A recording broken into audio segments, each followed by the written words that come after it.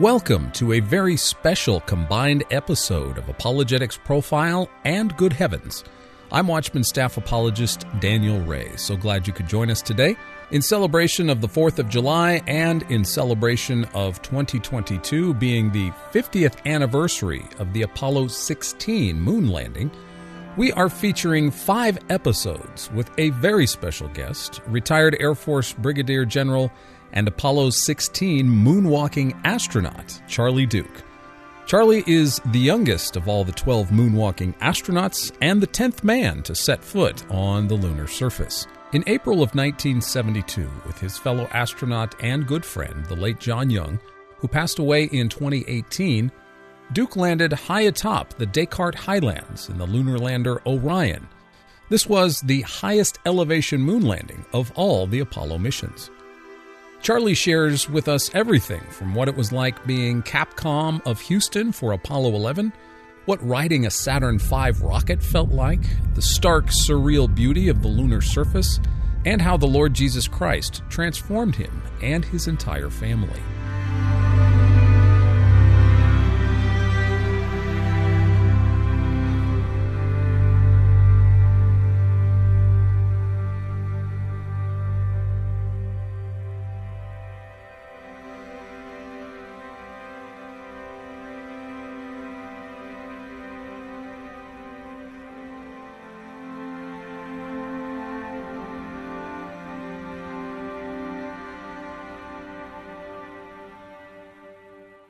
At that point, you're still in a critical situation. I mean, sure.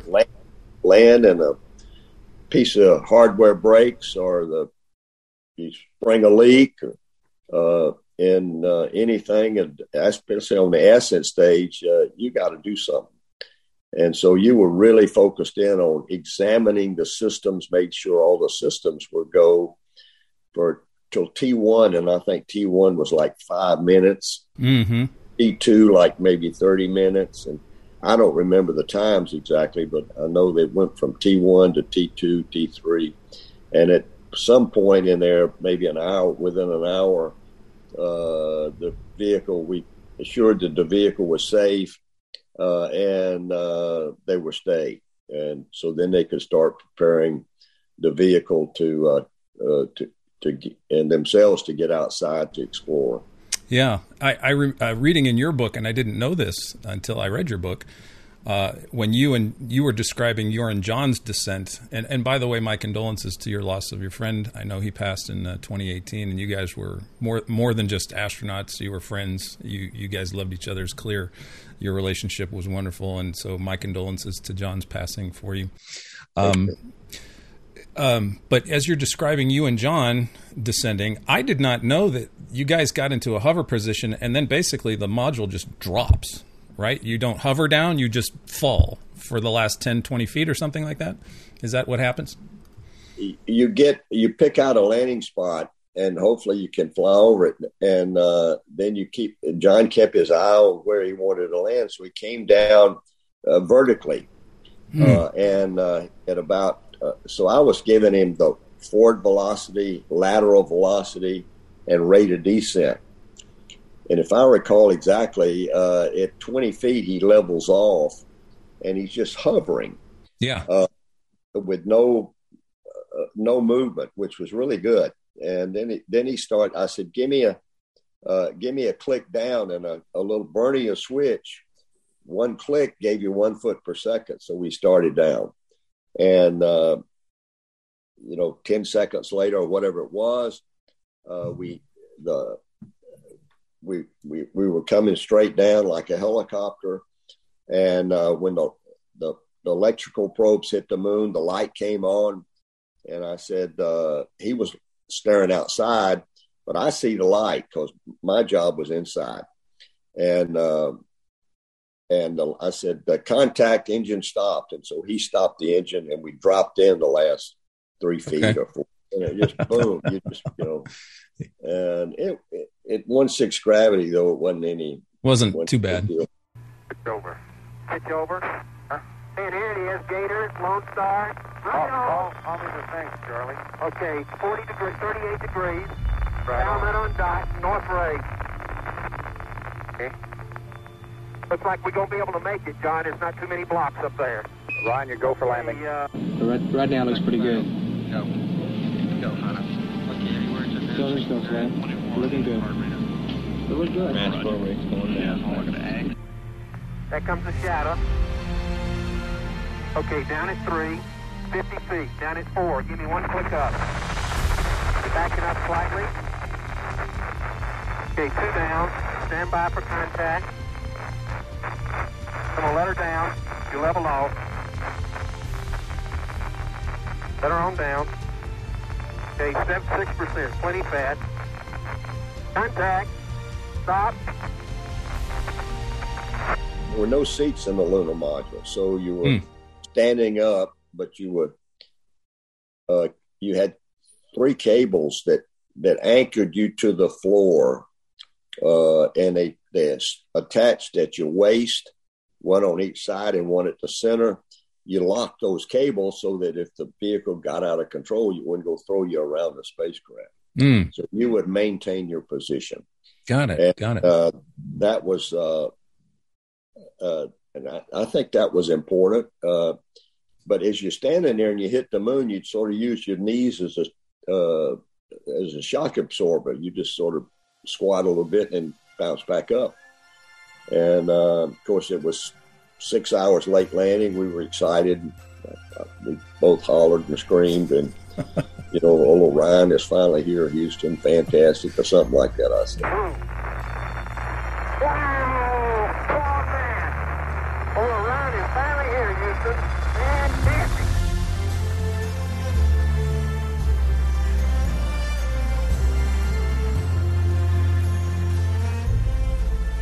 You remember what your first words were that you said when you stepped on the lunar surface?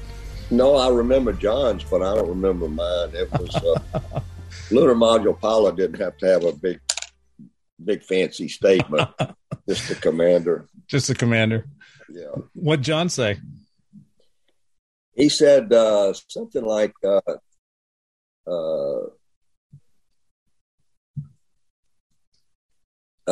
Descartes, Apollo 16 is here. We're going to change your image. They are mysterious and unknown Descartes. Island Plains. Apollo 16 is going to change your image. Because you guys were going to do some geology on A lot. in some highlands. You were the highest elevation landing on the lunar surface, correct? Apollo 16, is that right? That's correct. Yeah. Mm-hmm. And you guys collected over 200 pounds worth of lunar rocks. Is that right? You guys were 3 7-hour moonwalks in collecting rocks. Is that not quite 3. We had 2 7-hour. Two 7-hour plus. The last one was cut short. Okay. And we were like 5 hours and 35 minutes, something. Did you set a record for the most amount of rocks, or was that Apollo 17? Well, at the time it was a record. Yeah, 213 pounds or something like it. 98 kilos, around that range. And but then Apollo 17 collected more. 15 had a big load. We had a bigger load, and Apollo 17 had even a bigger load. And we got confidence with the lunar module, the performance of the engine. In fact, we had so many rocks. We had a discussion. I wouldn't call it an argument, but a discussion with Mission Control. They said, well, we got too many rocks here. You got to throw some back over, Pete. Throw some out so we get the weight back. So, right, give us that margin for liftoff. Yeah. And we fussed and we said, we're not throwing any rocks out. Do that, Houston. We got plenty of gas. And so they finally relented and gave us permission to keep them on. All right. That's nice. That's nice. Well, I wanted to talk about something that's not often mentioned, and I know since you were Capcom, you might have a little bit more insight about this for Houston, for Apollo 11. The story is somewhat told of Buzz Aldrin at some point after the landing requesting radio silence so that he could do a communion in the lander. Is that what do you know of that story? What can you tell us? Not much, really. We were off duty at that point. Oh, okay. And we were home. I'd gone home, and it was, and it wasn't. I don't remember it being well announced that he was doing this, but he did have permission to do it, and from the flight director and Big Slayton, who was the chief of flight crew operations. And so Neil honored it. I don't think he partook, but he honored it. And so Buzz, he was an elder in the Presbyterian Church at the time. And so it was his idea to do this. And he got permission from the folks to do it. And I got permission to take a picture of my family to leave on the moon. And so everybody had a little something that they wanted to do. Apollo 15, Jim Irwin was committed Christian before he went. And he started on one of his excursions. He started quoting Psalm 121. And wow. I looked to the hills. Where does my help come from? My help comes. And they landed in a mountainous region also. There were big hills around them. It was not high elevation like we did with hills, but this was the Maury, but there were big hills around. And then on Apollo 8, there was, I think, a significant a moment when they had it was Christmas Eve, 1968, and they turned the TV and they had this TV show, if you will, and they came around from the backside of the moon, and there's Earthrise, which was really very dramatic. And then they started reading from Genesis, and they read first 11 verses of Genesis. Yeah. And or so I think it was 11 verses, but anyway, they all three took turns.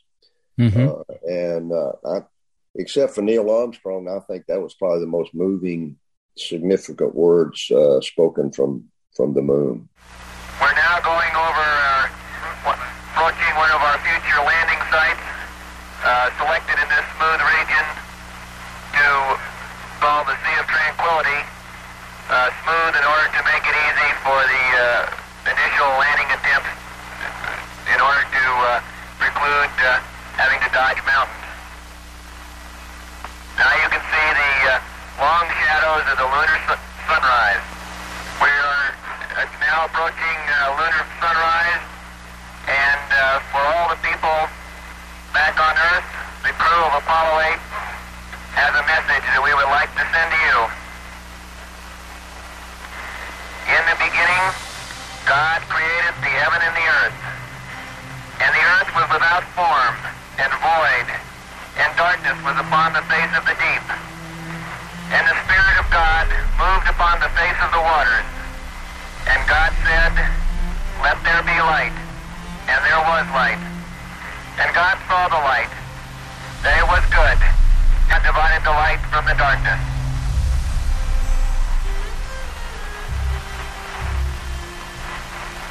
And God called the light day, and the darkness he called night, and the evening and the morning were the first day.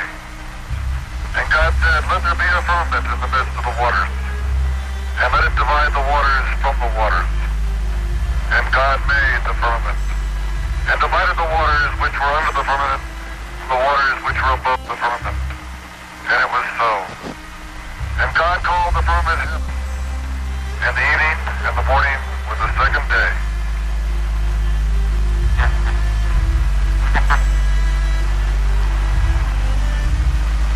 And God said, "Let the waters under the heaven be gathered together into one place, and let the dry land appear." And it was so. And God called the dry land earth, and the gathering together of the waters called he seas. And God saw that it was good. And from the crew of Apollo 8, we close with good night, good luck, a Merry Christmas, and God bless all of you on the good earth.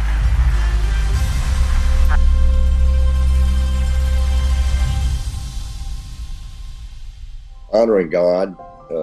They were all three Christians, and so I was very moved by that. I wasn't a Christian at the time, but churchgoer, Churchian, as you say. Yeah, churchian, right.